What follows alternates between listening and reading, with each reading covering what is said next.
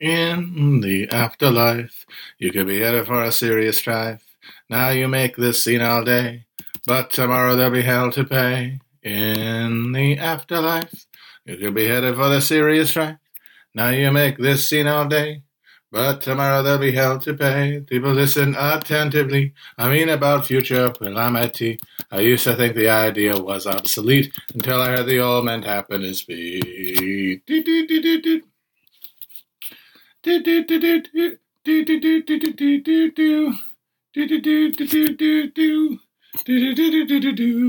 is a place where eternally fire is applied to their body. Teeth are extruded and put to ground and baked into cakes with are passed around. In the afterlife, and the very other serious strife. Now you make this scene all day, but tomorrow there'll be hell to pay. Beauty, talent, fame, money, refinement, tap, skill, and brains are all the things you try to hide will be revealed on the other side. And the D and the A and the M and the N and the A and the T and the I-O-N. Lose your face, use your name, then get fitted for a suit of flame. The D and the A and the M and the N and the A and the T and the I-O-N. Use your face, lose your name, then get fitted for a suit of flame. Does anyone remember that song? Is anyone a geriatric millennial and can name that song? Or is that before your time? I'm going to see if I get anything from you people.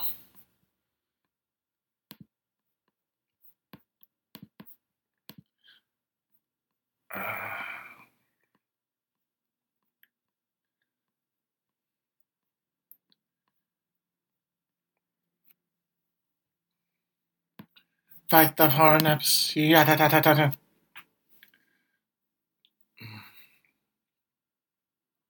Squirrel Nut Zippers, that's correct. Hell.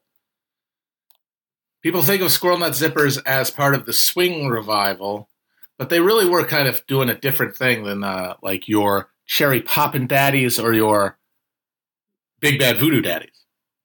I will confess that I, in fact, had that album. I had the Cherry Poppin' Daddies album that had Zoot Suit Riot in it, which, terrible. That classic example of why I didn't buy records when I was a kid, because it always seemed like a bad deal. You're taking a bet that any of the other songs on the album are going to be as good as the song you heard. And yeah, nothing on that fucking album is anywhere near as good or as catchy as Zoot Suit Riot was. But I also own the Squirrel Nut Zippers album, which is really good. Hell, I believe it's called. Is it Hell? Or... There's a lot of solid songs on there. I will defend them, and that's one of them.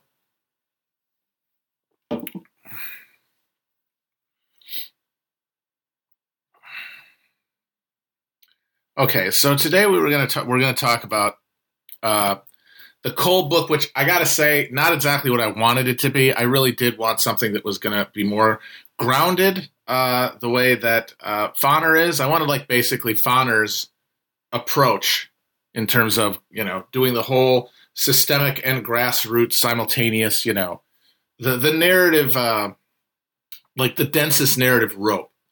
And I'm sure there is one like that, but I'm not as well read on that historical era to know what it is. And it was not Kolb, I must say. It was a little too removed from the action, as it were.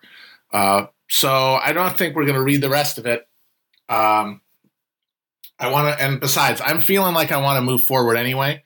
I mean, I've been looking backward out of despair, and I've realized, like, well, what is this? This is an expression of despair. And I realize that a lot of what I talk about is trying to articulate despair and what it means to be politically self-aware in a time of despair. And people can, of course, say, oh, there are plenty of times in history when people have felt political despair.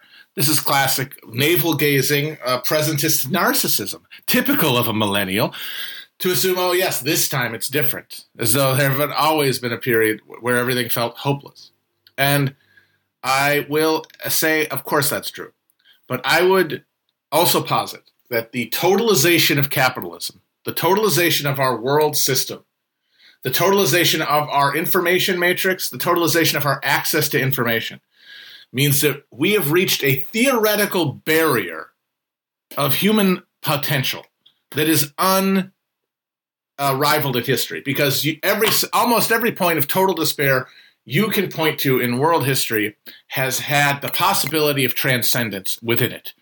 Because as much as the world seemed hopeless, there was space to imagine some sort of transcendence, some sort of upward movement, ascension, rather than endless declension and sickness unto death.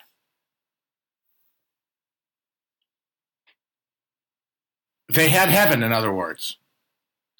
We don't have heaven. Like Nietzsche was right. We killed God in the pursuit of turning ourselves into God. And now we are worshiping ourselves. But that is at the expense of a spiritual understanding of the universe, any kind of connection to anything outside of ourselves, any ability to imagine death as anything other than the annihilation of the universe. The end of the world, Armageddon, but the annihilatory kind. And without like the winking out of nirvana, but rather just the screaming horror. All we can imagine is death as being on Flight 93. And the thing is, we're always on Flight 93. Life is Flight 93. The question is, are you going to scream and bash your head against the wall, or are you going to defeat the fiction, the fantasy, the false delusional belief that is generating the fear, which is that there's anything to be afraid of, which is that death is some sort of insurmountable annihilation. That's not the case.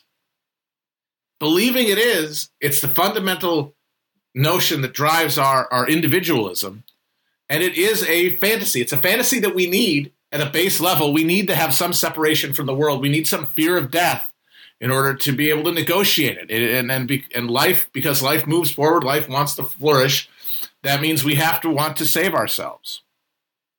But that sense of danger should be proportionate to the immediacy of it, the suddenness of it. Natural death should not should not scare us, because it would be understood by us at a metaphysical level, the way we understand ourselves as separate now, in a way that is beyond the need to articulate or reinforce consciously, that there is no separation.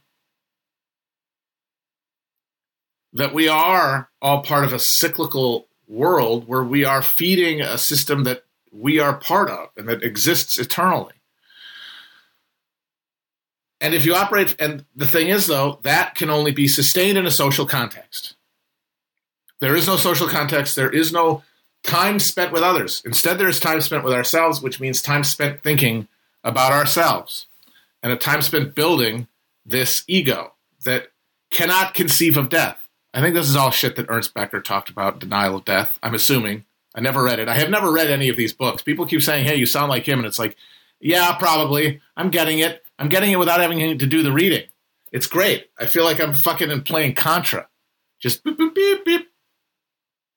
But what that means, the implication of this that matters, is that it means we are the first generation who is seeing around them a terminal decline, wherein they can't imagine a better future for themselves. They can't imagine a better future, crucially, for their children. They cannot imagine the perpetuation of a legacy. And a legacy is what stands instead of our, that's what soothes us instead of social existence. That's what makes us pursue capitalism, so that we can leave a legacy.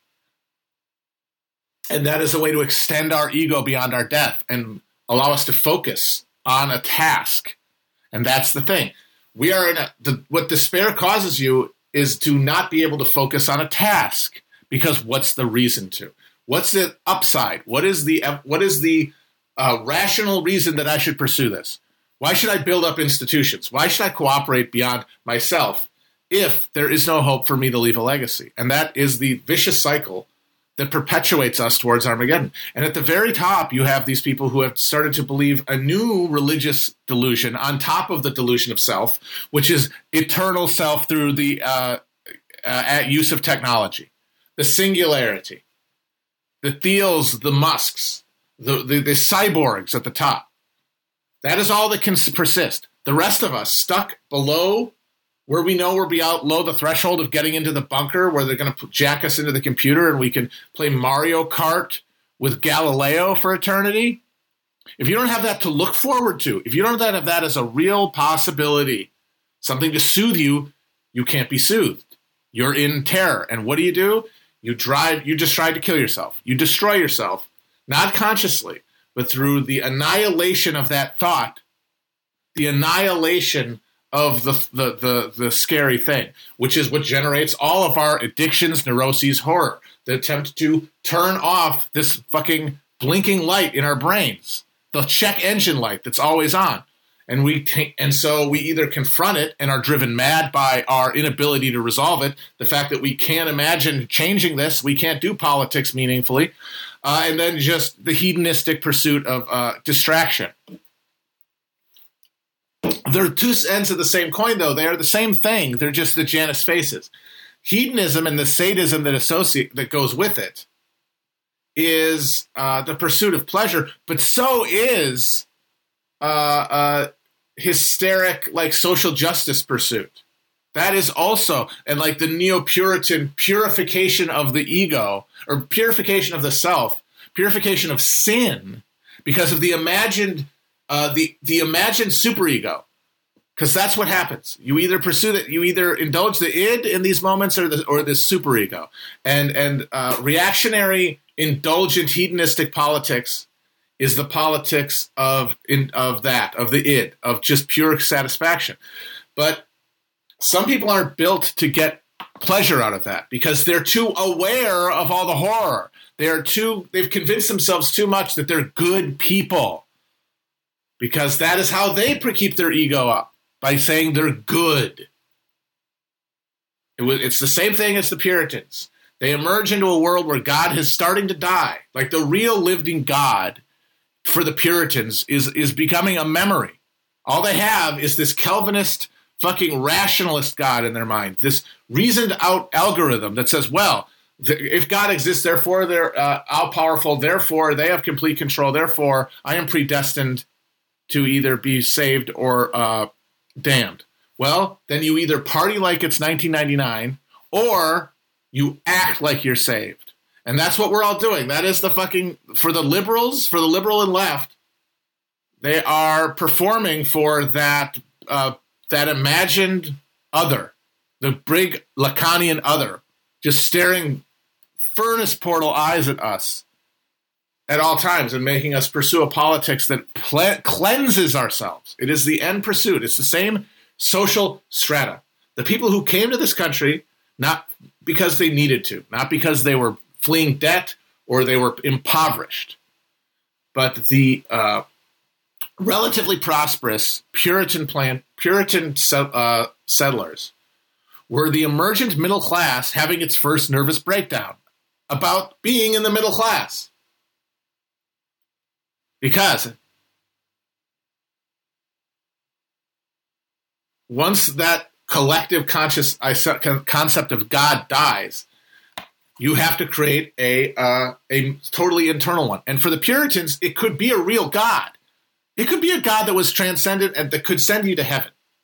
But now, after the Enlightenment, thanks a lot, Voltaire, after the scientific revolutions of the 19th century, thanks a lot, Darwin, if we're really over-cultured people, can't believe any of that.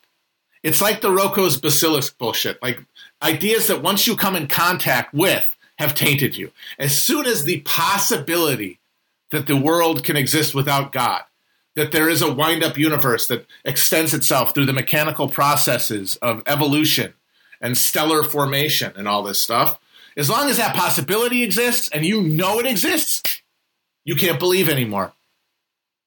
You can't believe in anything anymore.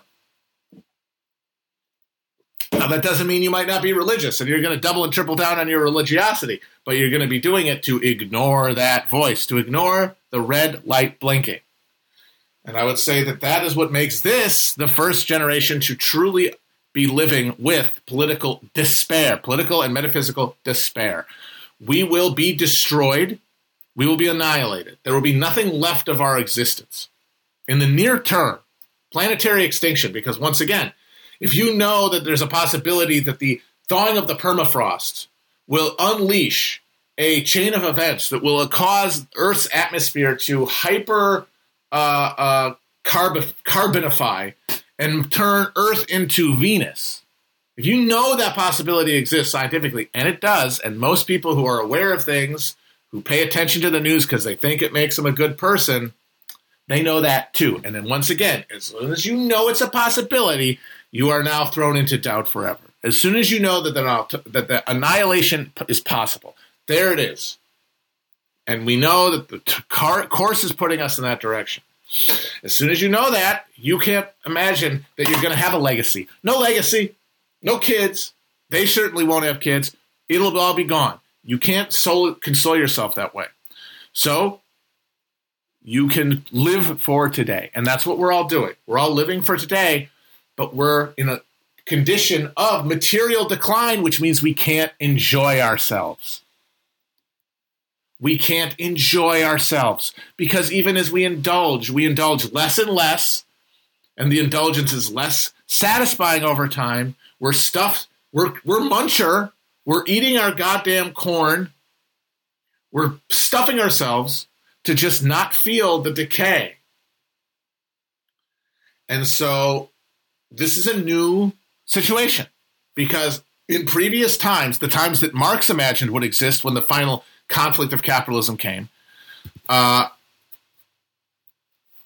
when you have a system where there's it's creating so much human misery and alienation, and there's nowhere for it to go. We're now in a global system. There's nowhere to vent the steam. The frontiers really are over, and all the new ones are fake. Like the media, it's all just a way to scam us into staying in the system while they fucking try to flee to their fucking cyber bunkers. Like that, all that stuff, all these new speculative investments that we have, like crypto fucking currency and NFTs and all this shit. This is just like when in the 1920s they gave stocks to people. It's a way to keep people gambling, keep people at the table. When you got to that point, the thing would blow up because people would have, as they said in the manifesto, nothing to lose but their chains. But we are now in a era where imperialism allowed for this huge explosion in consumer purchasing power among the working class at the center of capitalism that it essentially bought them off. And now we are so disconnected from ourselves socially, not just in building like a spirituality, but just having an understanding of how to resist politically if we wanted to.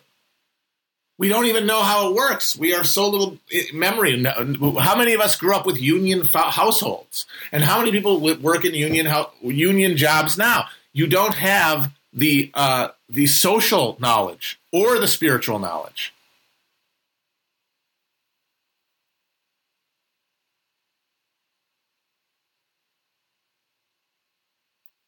Oh, I gotta close the blinds, apparently. Fuck.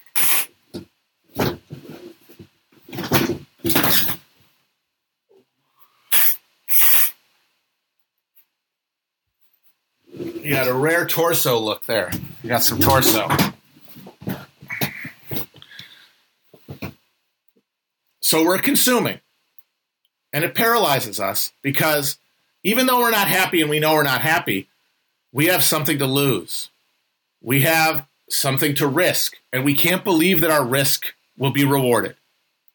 We are fatally paralyzed because since we can't believe that any sacrificial move will be worth it, it will always, in game theory terms, be in our most rational interest not to pursue it, not to risk it.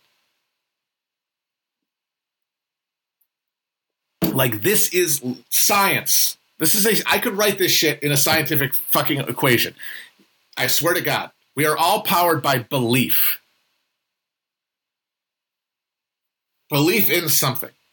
And the matrix of those beliefs orient us towards courses of action.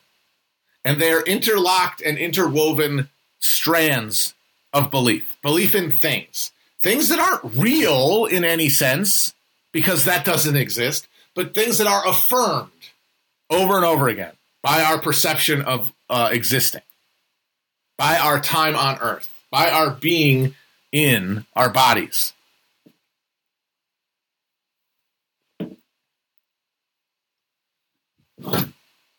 No, it's not idealist, because I'm saying that's why people do what they do, but they don't know what these things are. This isn't something they're choosing. This is inflicted upon them by their life, by the experiences on earth they have, which are determined by their material placement. They are where they are, what they emerge with, what they perceive, what their lives are, determines what they believe. That is why this is not idealism. We are motivated by belief, but we don't choose those beliefs. Those beliefs are chosen for us. We are wound up and set off, which means we are materially fixed.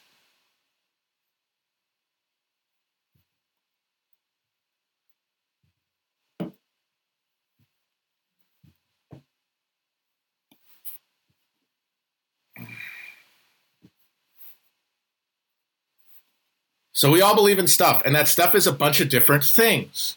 One of them, the front one that we need, one of the first ones, is the idea that we're a being that is separate from everything around it. And that's a necessary precondition for consciousness. In fact, it is consciousness. And then our degree of consciousness is our degree to which we pull away from the moment we're in. We pull and live in the echoing moment behind what we're experiencing. And then think about it. Because it is in that gap that we create a map of the future that we live in. And that projection is reality. It is a self-generated movie, a backdrop, a hologram.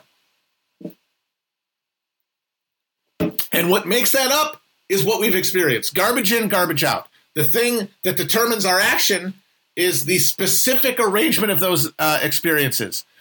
Those time and place that these things happen to us. And over time, that creates an emergent property of consciousness that then bootstraps you into being a actual free will having conscious creature. It bootstraps it into existence because eventually you have so much time to build such a real world around you, a real future that you can inhabit by making decisions.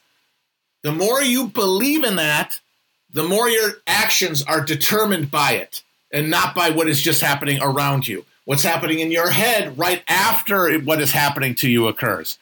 And that is where actual free will, autonomous consciousness emerges, in that gap.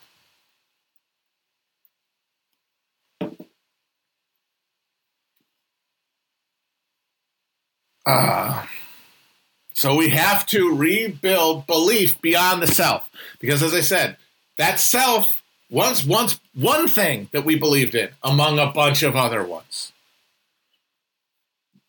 Our love expressed to the people around us, our understanding of the world through the stories that they tell, and the rituals we perform around these stories that are framed around human flourishing. In the early stages of the building of like human civilization, society, when you're talking about bands in harmony with nature, the stories they're telling are stories that are advantageous to the collective pursuit of a group. But over time, as humans react to material conditions changing, as it becomes harder to sustain life in a certain geographic area, and you have to move and change your relationship to the world around you, that you accumulate these bifurcations, these exploitative classes. The one side of the divide of people who can spend the time in their head long enough to wield a tale and tell a story to those who are going to hear it. And that distinction creates the categories of labor, the separation into more efficient allocations of resources that build up civilization on the back of exploitation. Because we say, we're different than others, and then we think we are different from others, but that it's part you, but it's part everybody else. But when you need to survive and you need to store surplus, then all of a sudden some people need to be less you than before. Some people need to suffer in a way that you wouldn't want someone that you really felt was part of you to suffer. But they have to suffer for everyone's survival. But over time, those calcify, and you get cultures built around entirely the people on the top of that, entirely among them. The people on the bottom only experiencing it through vicarity, not through their participation in it.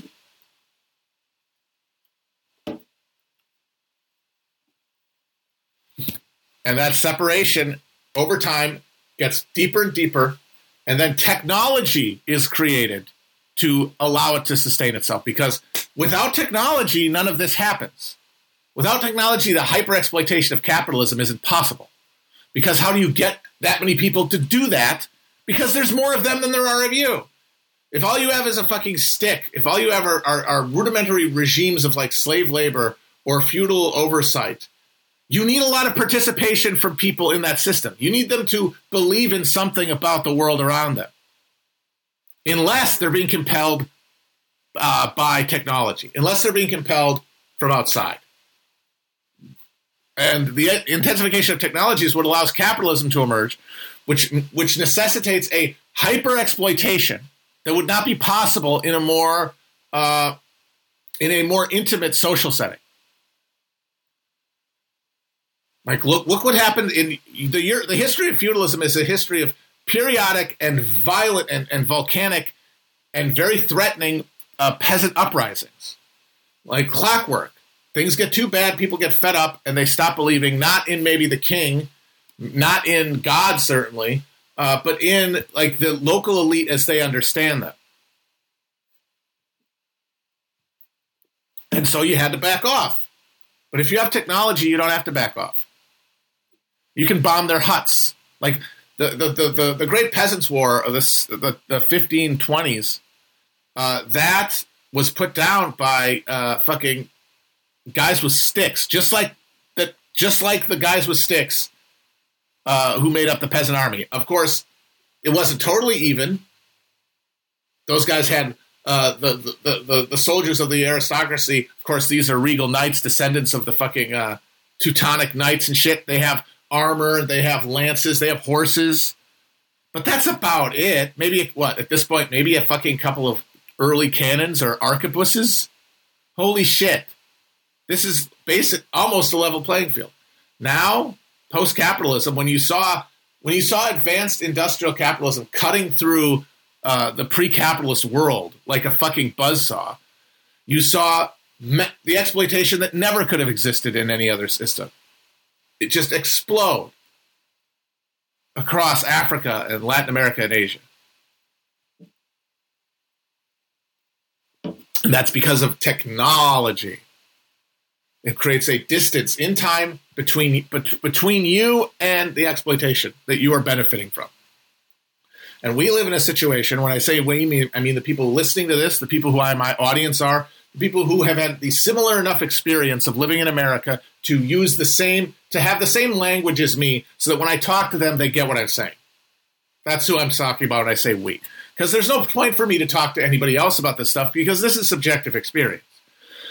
This is the stuff that matters, because it's what we have to focus on instead of these abstract political categories. Like what I find so frustrating about and ultimately fruitless about political discussion at this point is that it's all framed at a level of abstraction that goes so far away from experience that you're not really talking to people. You're just running through algorithms.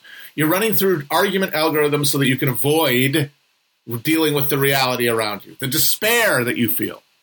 Once again, understandable. So you need to get more specific to get anywhere. So you have to choose language, and you have to choose an idiom, and that's what I've done. And so when I say we, that's who I mean. We are now in a situation where we inherited a world where we were at the top of this food chain of exploitation.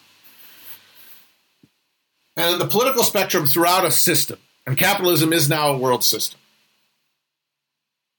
that has encompassed all the other world systems that it hooked into to come into life. I think the Wallerstein thesis is essentially correct. You have these local dynamos going of economy, And then you had the emergent machinery of capitalism, and over time it just screwed its way into all of them.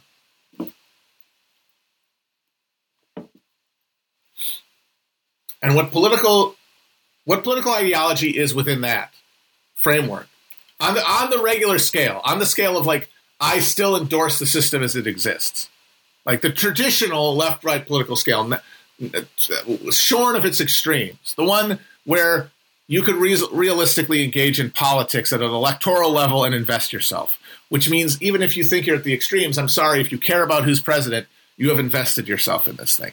And so even if you don't believe in it, your actions validate and reinforce a system that has this orientation. Exploitation is unavoidable. Exploitation and misery within the system is necessary. It is fueled by it. It is this grease that runs it, even though it doesn't have to. Even though we're now at a point where we have enough technology to distribute much more equally and less neurotically, and remove a lot of just these persistent social canker sores that are created by our need to dominate, like the anxiety created at the top of this relationship. Not to mention the horrifying misery at the bottom of it. You don't need either of it. But because we're stuck in the short term and we don't believe other people are real, we have to pursue our most selfish interests all along the line. And then our politics just become a question of, well, how do we orient ourselves towards that? And that really is determined not by how good you are as a person, but aesthetic preferences that are generated by your lived distance from exploitation. Liberals and conservatives do form a real, authentic political spectrum, left-right. But it is understood as, I think, not about ideology. It should be understood as a relationship, a time-space relationship to exploitation. The right wing is oriented around living near the point of exploitation, which is why the right wing, in America anyway, is the final expression of the planter ideology of the antebellum slave-owning class. Sitting on your veranda, watching others labor for you. All that idle time, but right next to the point of misery. Sitting there and watching it happen, and having to consider yourself the protagonist of history, a good guy, in some way. You build a politics around that. Liberalism is in America is the descent of the politics of those Puritans who settled the North, the land that was, there was no slavery there, not necessarily because of how good they were, but because the fucking geography didn't allow for it. There were slaves in Salem. Tituba was a slave.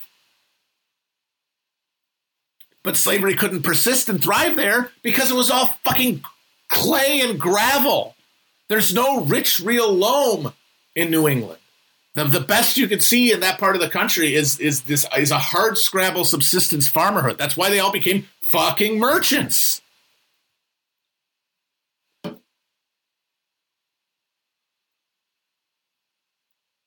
And their exploitation is removed. They're sitting in a counting house.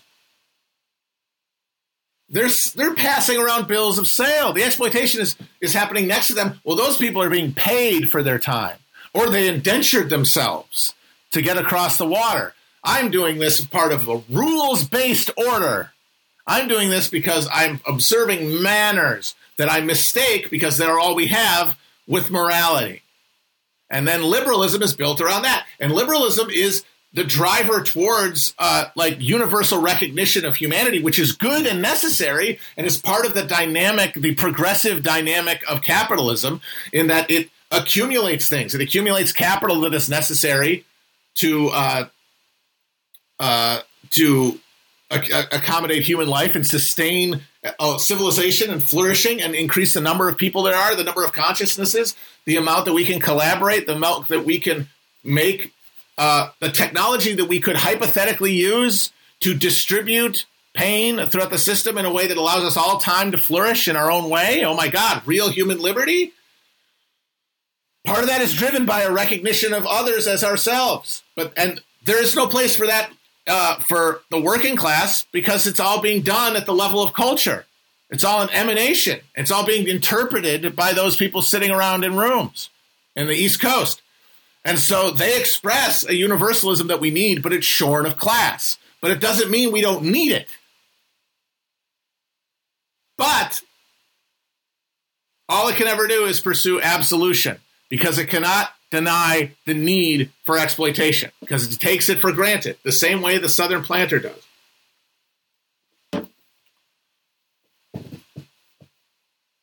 And so what are we seeing in this crisis moment when, the world's getting worse and worse? How is America going to thrive? I.e., how am I going to be able to feel good here? And for the descendants of the planters, the answer is, well, we just hyper-exploit people. What are you talking about? We have fun. We embrace in our carnivalesque evil, but that we have decided is good. Like, we're all Christians. Now, in our cosmology, Jesus is Satan, but it's Christianity. It's like the same thing LaVey did, only less self-consciously. Like LaVey is just, Anton LaVey's Satanism is just pointing to Christianity and saying this is the logical progression of this. Not that it is the inversion or denial, negation of it. It is the next iteration of the same thing. Because you guys worship Satan too. So great, we'll be Satan worshipers together. We'll dance in the fucking ashes. We'll cough in each other's mouths, and because we're fuck your feelings. And that, of course, is right. That is Trump, right? That is Trump. That is the id desire expressed by Trump. But what the liberals have to respond to that is not liberatory politics. Is no, don't you understand? The pleasure in life is feeling like a good person, and that means we have to sacrifice for other people. That means we have to decarbonize, and we have to degrow, and we need to cleanse ourselves of the sin of being born in this position of decadence, to be living atop this mountain of misery. We're going to cleanse ourselves. But that just means that I have to feel worse about being who I am, and I need to punish other people who are heretics, who don't feel bad enough about who they are. Meanwhile, the machinery of exploitation continues, but at arm's length. We don't put up a wall. We do the same thing, but we wouldn't put up a gaudy wall. Maybe we use drones and fucking proxy armies to maintain dictatorships in other countries that can catch them before they get to us. We use apps. We don't need servants because we have apps. We get an abstracted form of exploitation where we get less pleasure. We have to save. We have to drive tiny cars or no cars at all and ride bikes. And we have to eat less meat. We have to go on vacation less.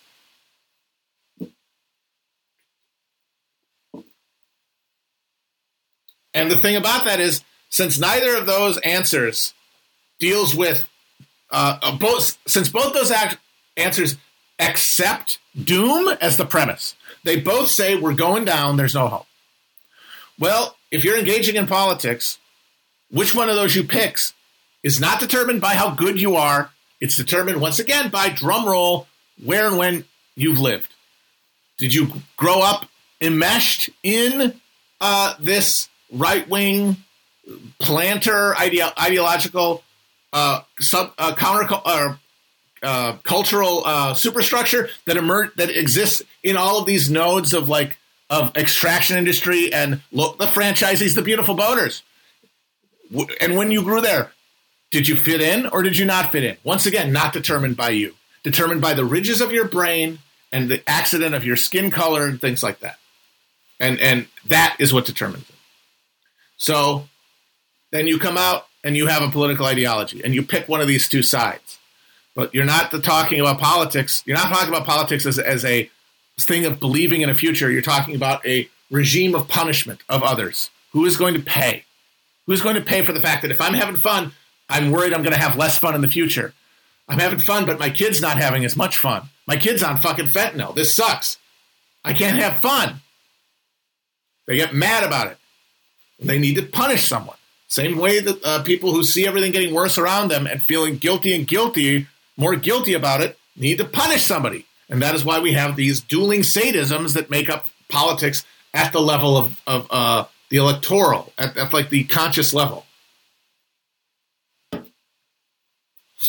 And this is why I get back to, if we're in this age of despair, and despair is born of lack of belief in anything but the self, then we have to go one more step. We can't go all the way back. The reactionary idea is that we're going to get some of these beliefs back. Can't get any of them back. They're gone. Once they're gone, forget it. As I said, as soon as Darwin is a possibility in your mind, as soon as it makes sense to you, you can't believe anymore. Not the way you did. And that happens to everything. We can't believe in anything else anymore. So what do we got to do? We got to take this next step forward, which is to abolish that last pesky thing that we believe in. We have to step on the gas individually, become individual existential accelerationists. Let's use that term, existential accelerationists. And we need to, by one way or another, believe in the possibility of something other than ourselves enough to reduce that belief in self. Because the beauty of it is, it's got to go somewhere. When you squeeze on it, it's got to go somewhere. Because belief is what powers your fucking blood in your veins. You don't get to choose it. It's why you breathe when you're asleep. It's not going anywhere unless you want to die. And if you don't want to die, then you believe in something. Well, that basic belief has to go somewhere. And if less of it goes into you, then it has to go into something else. And so go and get it. And you'll have to look. You'll have to look. And where will you look? Where is the only place you're liable to find anything? Can't find anything on the internet. Can't do it. Impossible.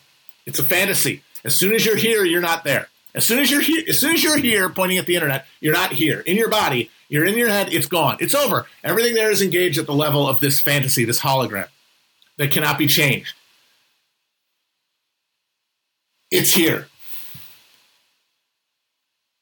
And so you got to do it. And if you're earnestly pursuing that, which you'll have to, because it'll be a matter of survival, he'll hit something and it'll be good. And it'll be good. It'll be the right thing because it'll feel like the right thing. And that only comes from, but if you try to do that without doing anything to the ego is going to determine what you bump into. And guess what? It's going to be what serves the ego. And you're back to square one. You have to actually have a felt displacement of belief outward. And that means you have to do something. And you can only do that if you're not here, if you're not distracted. And that the real necessity will make you look inward. And then when you look inward and whatever you do, you fucking meditate, you take some mushrooms and listen to Pink Floyd, you have conversations with people around you, you sit in your body and you feel it. Something will happen. Not to everybody, not at the same rate, and not the same thing. It won't be understood by everybody as the same thing. But it is necessary. It's a necessary precondition. So that's what I want to be called after all of this. What is the next stage of the Grill Pill? It is existential accelerationism. Because we're not getting back all the politics of the premise of like either fetishizing, like liberals fetishizing the New Deal state, communists fetishizing the Soviet Union, Nazis fetishizing like the Teutonic Knights rampaging through Prussia. All of those politics are doomed because they're trying to go back to beliefs that cannot be sustained. There's only one. There's only one belief that has to be annihilated. There's only, instead of trying to rebuild beliefs that can't be reconstructed.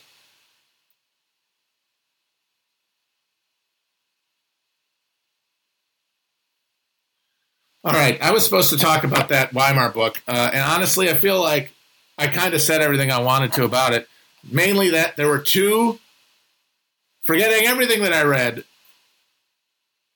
there are two social democratic parties that determine the fate of world communism.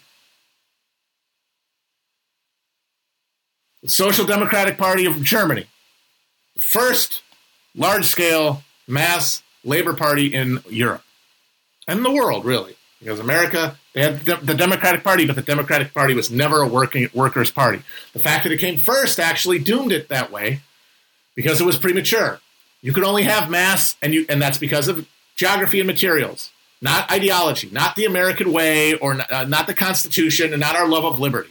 It happened because in the context of free real estate and endless possibility of yeoman land ownership,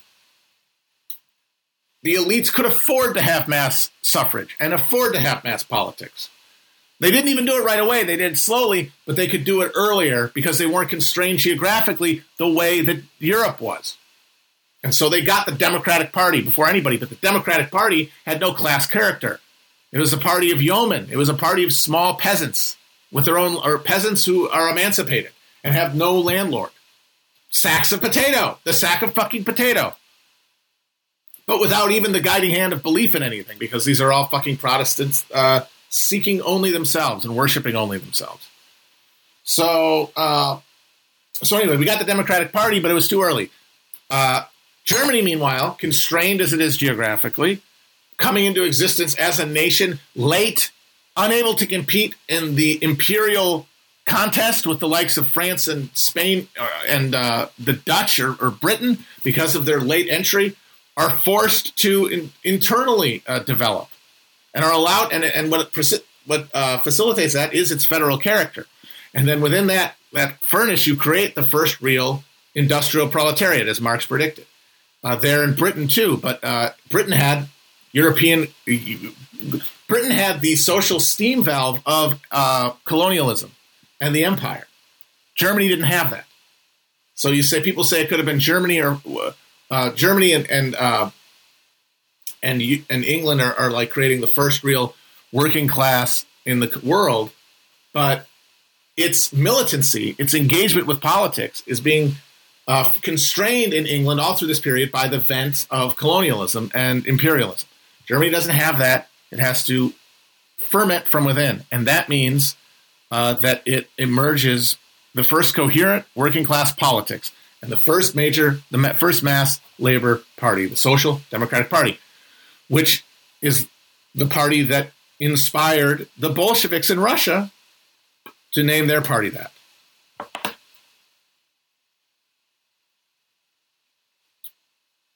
And I would say that the question of why we didn't get the communism is that why we did not get the communism when we needed it. And that really was when we could have got it. Maybe a different world. I think not maybe, definitely a different world that happened. A bunch of different worlds that happened. But we didn't get that way. We didn't get lucky. We got the bad turn of the screw. We got the wrong set of coin flips.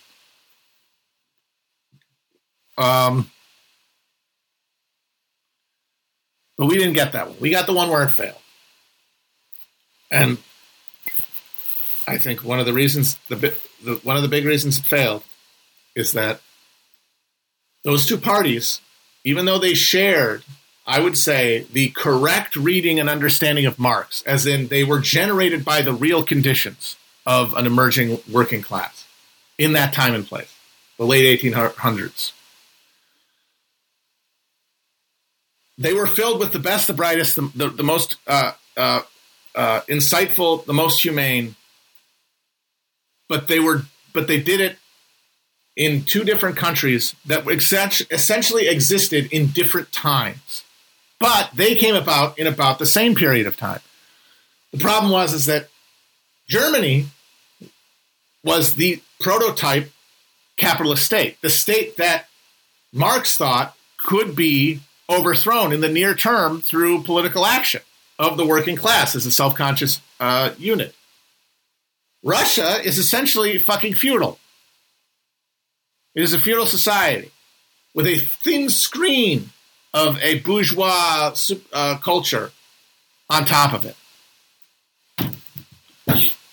And that distance, the distance in developmental time, determined the shape of the two parties and the conditions that they would be able to operate in. And that meant that by the time the crisis comes, the real crisis, the shitter get off the pot moment of 1914 to 1920, the crisis, capitalism hitting the thing that Marx saw, he was early in 1848 when he thought it was just around the corner. He said, okay, maybe it's a little bit further away. But he was a lot closer than he thought, because people say, oh, when was that going to happen, Marx? It happened. 1914 was when it happened. But we lost. That's the thing. We've been living in the backwash of that defeat ever since. So when that happens, Germany is the prototypical country that is in this condition. Russia is a fucking feudal backwater. So what happens is that those social democrats in Russia, the Bolsheviks, around the most brilliant man of his era, Lenin, and in his position, Lenin, they emerge as this coherent, militantly organized, revolutionary-minded organization that has been illegal for the majority of its existence. Most of the people involved in it spending a significant time in prison or in hiding or in exile, operating as criminals, as underground figures. And they're finding a political situation where the imperial authority has been completely desacralized. Nobody believes in the empire anymore. And their opponent was a bunch of peasants who were politically inert and certainly not influential in the cities. And then this thin layer of inbred, thin-blooded Romanovs, and then a very tiny layer of middle class. And on their side, a massive, hyper-exploited working class that was packed into incredibly dense settlements right next to these huge, massively concentrated factories. Russia had, at the turn of the 19th century, by far the most concentrated industrial capital in the sense that the factories were bigger and employed more people, and the neighborhoods were more thickly peopled and more universally working class. And a dissolving Red Army made up of lumpen peasants and workers who've been given guns and then just walked away from the front. They were the only potential progressive force that could have taken power in that situation. Lenin was 100% correct about that. The cadets, the SRs, the fucking Mensheviks, none of them had a plan. The bourgeois was not existent. It was a wafer-thin cookie. It was a fucking house of straw. You could not build anything on the middle class. It was non-existent. It would have crashed. And absent the Bolsheviks, the military would have taken over. It would have been, as Trotsky said, it would have been a militant, military-led reactionary movement that would have hoisted the swastika 20 years before World War II. Hell, 10 years before the fucking, 2 years before the Nazis were even founded. So they had to act. But it's Russia. It's a backwater. Even if they take power, they're going to be in immediate war with the Western powers. They're going to be isolated. They're going to have to fight a rearguard, back foot action against capital all over the globe, try to help working class movements where they were, but only like through an advisory position. And they would have to industrialize a country that is a fucking backwater. If they are thrust into the world of party conflict or of multi-state competitive conflict, which is what capitalism was birthed out of. Innovation of capitalism was birthed out of the state conflict within Europe. The United States became a Hamiltonian developmental state, even though nobody at the ground level wanted that. Not even the fucking slave owners. They had an entire political articulation opposed to it, and the masses of people were absolutely opposed to it. But they had to compete. And that need to compete is what organized us into the state we became. The need to compete would organize them into caring about themselves as a state, not as some sort of revolutionary vanguard. They wouldn't be able to act that way anymore. So what would be the point of fighting? Well, why can you fight? Well, because this is going to be the spark that lights the fuse, dummy. We're in the end times. This is the big contest. The Germans will take it from here. That was the theory of permanent revolution that Trotsky conceived of. That was the thing that was in Lenin's mind when he sat those fucking dumbasses, Kamenev and Bukharin and fucking and told them, "Bitch, we're going." It's because they believed. They believed in the world revolution. And so around the same time, the same thing happens in Germany has happened in February a year earlier in Russia, and that is the fucking rubber band snaps. Kiel. The war is over. The Germans have been defeated, stunning everyone because they believed the propaganda. And honestly, the position on the field had been pretty stable, and the deterioration of the Germans' position was very sudden and late. So shocked the entire country. The British, but at least the war is over. The butchery is over. Well, the German High Fleet up there in the Baltic, commanded by a bunch of old psychos, like people who thought they were Teutonic Knights, like blood-drinking maniacs of the feudal remnant, the Junker par excellence, they decide that they got to go out with honor. So they're going to fucking pick up stones and go out to meet the British Navy and go down into the ocean instead of turning over their glorious ships of the line to the British. And the troops say, and the sailors, the common sailors say, fuck you. We put up with this shit long enough. And there is a mutiny, a general mutiny in Kiel that touches off a conflagration of revolt throughout the country. But the problem is, the party that should have been leading that, the party that had been filled by the most capable people with the best analysis of the situation, who had acted the smartest in pursuing it, were in the Social Democratic Party. Because being part of Germany meant being part of this machine of accommodation. Because capitalism was developing, and it was developing a middle class. It was developing a political articulation of anxiety relative to exploitation. And that means that you saw this reforming instinct. And so fine, you get the extension of the franchise, you get called toleration, you get the first social welfare system. Bismarck, the great mind of his time, the great liberal mind of his time. So, capitalism is causing some squeaky wheels here. Where we got to grease them or the thing's going to blow up. And he did. He greased them up good. And they legalized the SDP.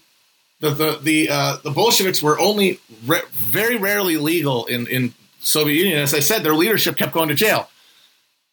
The SDP got to run in elections, and they got to fucking send people to parliament. And they got to send a bunch of people to parliament. They got to create an entire political class of office holders. They get to create a political class of newspaper editors and trade union executives who fill the ranks of this new middle class and who are also the brains of the party. Yes, it's still being fed at the root by the organization of the working class, but it's all being contained by this party apparatus that is growing more and more middle class, more and more bourgeois, accommodating itself in its daily life to the conditions of the petty bourgeois, not the worker.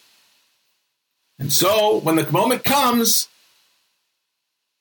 this party that was born and contained the best analysis of German capitalism is not ready for it because it's fucking bourgeoisified. And so when the first revolts begun, the Social Democrats act swiftly to prevent a revolution that needed to happen because the Bolsheviks were right that there needed to be a world revolution. They were correct. Now, that was a belief that was necessitated by their position at the end of the donkey, but it didn't mean they weren't right. The Germans were wrong because they hadn't spent the last 10 years in Siberia or in exile or getting beat up by the Cheka. They'd spent the last 10 years getting fat in offices, having tea cakes with the fucking local chief of police. And so when the moment comes, they can't see it, and they fight against it. And then who is the German Revolution's Lenin? Friedrich Ebert. As in the person who was smartest, the person who was most in a position of power and had the best lay of the land. But his motivation was wrong. He wanted to preserve this state that needed to go. And so they created the Freikorps, which becomes the spine of the Nazi party, to put down the revolt. Now, of course, it didn't help that the revolt was led by people like Luxemburg and Liebknecht, who were frankly not that competent, certainly compared to the fucking Bolsheviks. And more importantly, did not preside over a well-oiled machine of revolutionary,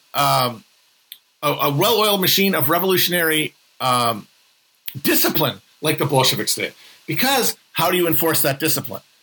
With the Bolsheviks, you fuck up, you might get killed. You might get thrown in jail. What do you fuck up? Here.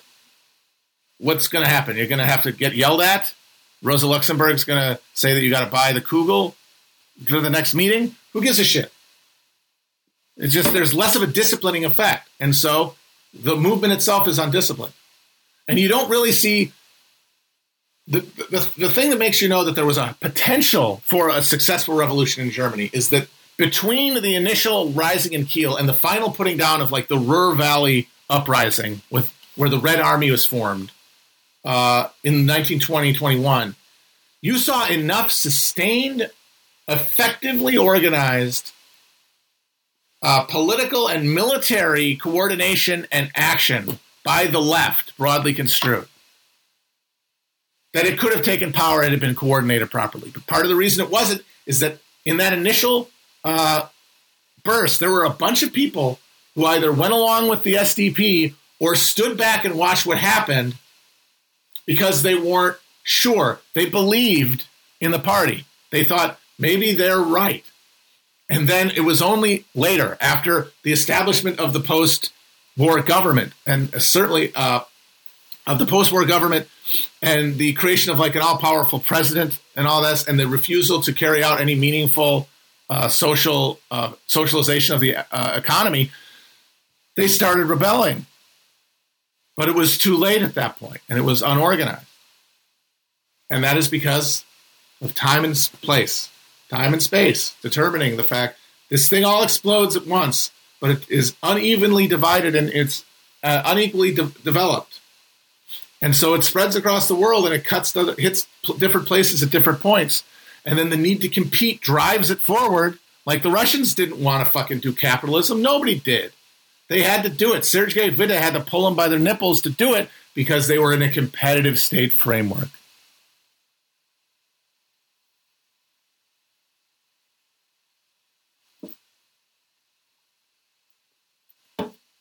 It would give them the tools to compete with the other powers. And so this thing kicks off simultaneously, but it develops in different ways because of the social conditions. There's no middle class in Russia by then. It's a peasant. It's a bunch of army barracks on top of a peasant thraldom.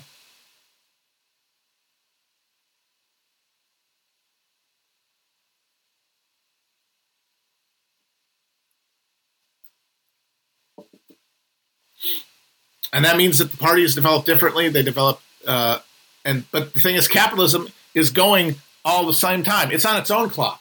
It's developing separately at different things at different rates because of the conditions in Germany versus in Russia. But the thing itself has a clock. A clock. Once it strikes, the thing will go into fatal crisis, and that is what we got in 1914. And what we got through it is the suppression of communism in Europe and then the assertion of a global capitalist empire that slowly, Wallensteiningly steamrolls capitalism over the rest of the world at the expense of the people who live there and the ability to create massive amounts of surplus that can be enjoyed relatively guilt-free at the center of capitalism. To distribute the spoils of empire.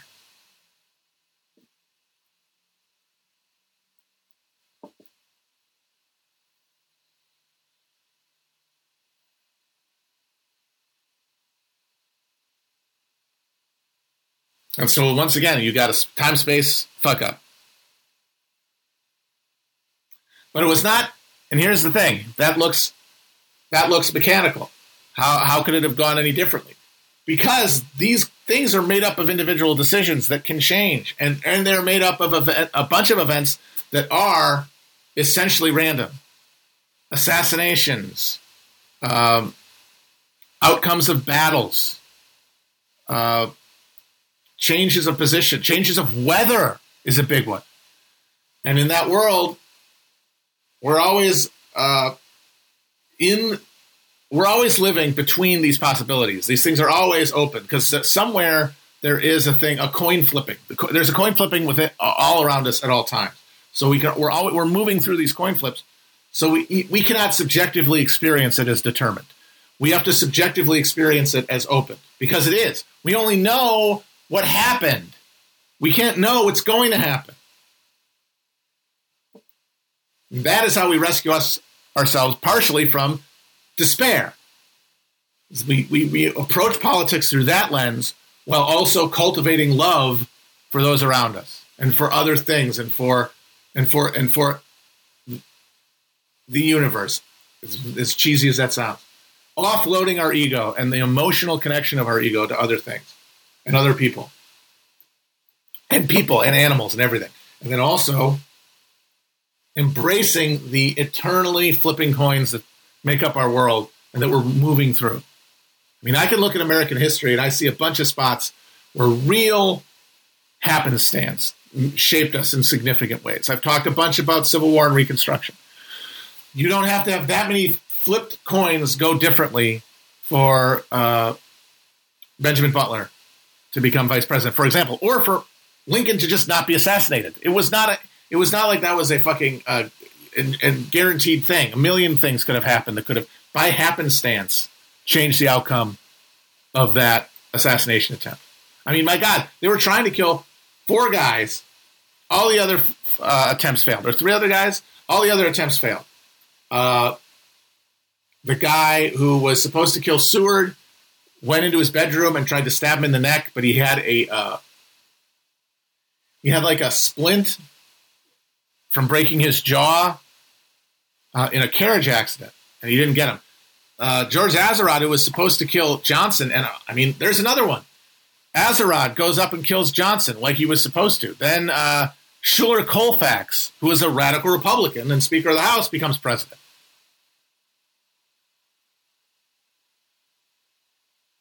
It wasn't a neck brace. That's incorrect. I say that because I thought it was a neck brace, and I actually was recently looking at an account of the assassination, and it said that it's actually a neck brace, a splint. But let me know if anyone wants to fact check me on that one, they can. But these are all coin flips, and then what we get is the worst possible outcome. Andrew Johnson, the one man in the country who could have been no worse positioned there. That wasn't destined. I mean, there's a very good chance that if Henry Clay becomes president in 1840, yes, that you don't get a civil war, but you also don't get westward expansion the way that it happened. Because Henry Clay had a possibility there to govern the entire United States along the rubric of his American system of internal improvements and terraformation and the building of an industrial economy on the model of Europe. But that would have required the slowing of westward expansion and the eventual end of slavery. Now, obviously, that system was resisted by the South very strongly. And they said, hell no, what are you doing? We want to expand. We need to expand. And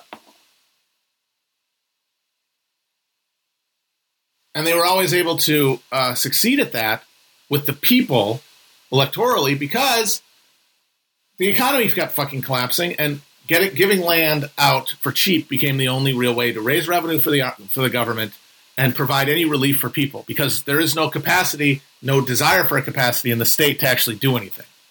That's the minimalist notion because all of the power is in private hands. The power to exploit being number one. The only difference between libertarians and slave owners is that they think that they need the piece of paper because they've been acculturated. And time and space has been moving them enough from actual slavery that they have to have that piece of paper between them. But it's the same thing. And that was their electoral appeal to the broad population is, hey, we actually give you land. Well, that was partially because the Whigs were never really able to hold power consistently. They had one chance, and it was in the 1840, after Jacksonian Van Buren democracy and its approach to currency and banking had seen a massive collapse of the economy in 1837 with no real response from the government. The Whigs took power at the presidency and the House and the Senate for the first time, and the only time they'd have that in the lead up to the war, during the second party system. But Henry Clay wasn't there to do that because they had nominated an old guy, William Henry Harrison, and then after they offered the vice presidency to Clay and he turned it down because he was pissed that he didn't get the nomination, they give it to John Tyler, who is a Southerner, who is a expansionist, pro-slavery cycle, the exact opposite of their politics in every respect, the opposite, the negation of their political project. But he didn't like Andrew Jackson because he wasn't tractable enough on the tariff. Literally an issue that the Whigs agreed with Jackson on. He becomes president. They put him on the ticket to say, hey, look, we're the Whigs. Anybody who didn't like Jackson, vote for us. Because, hey, that'll get you votes. And who cares who's vice president? Well, the pile of shit right behind the White House cares. Because look at this. The guy's dead, and now this guy's in charge. And he just put a stick in the spokes of the Whig agenda for the entire 4 years. Then the Democrats get in. You get, in quick succession, the recognition of Texas, and then the Mexican War. The final, the reach too far, too fast that led to the inevitable sectional split.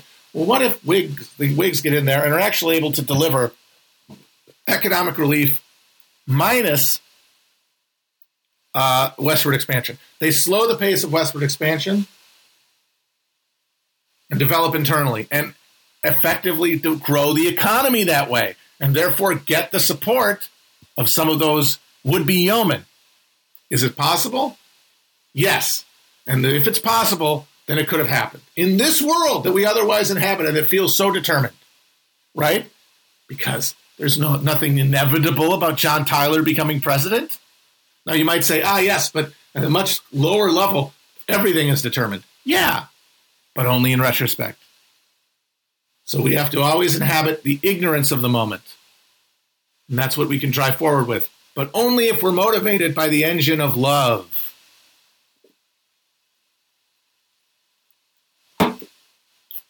It's about creating a heuristic, creating a tunnel, creating a path, creating a target, creating a hologram of the world to live in and orient yourself in. But then also, it's about creating a power source to drive you forward. And that can only be, that's a dumb spiritual process of breaking down. And it's individualized. And all we can do is act with the hope that we can change and that those around us can change, just like Rocky said in Rocky IV. All right, I hope some of that made sense. Next week, let's say the first, I don't know how long the chapters are because I haven't looked at it yet, but let's say the first 50 or so pages of the future book of Kim Stanley Robinson's what's it called? Something of the Bureau of the Future. The Future Book. Kim Stanley Robinson's Future Book. What's it called? The Bureau of the Future? Ministry of the Future. I knew it was one of those British terms. How about the Department of the Future, huh? Aren't you an American? Come on. USA, USA, USA. Oh, yes, the Ministry of the Future. Oh, yes. Yes, I quite enjoy spending an afternoon in the Ministry of the Future. Oh, yes, I shall have another finger sandwich. All right, guys. Peace.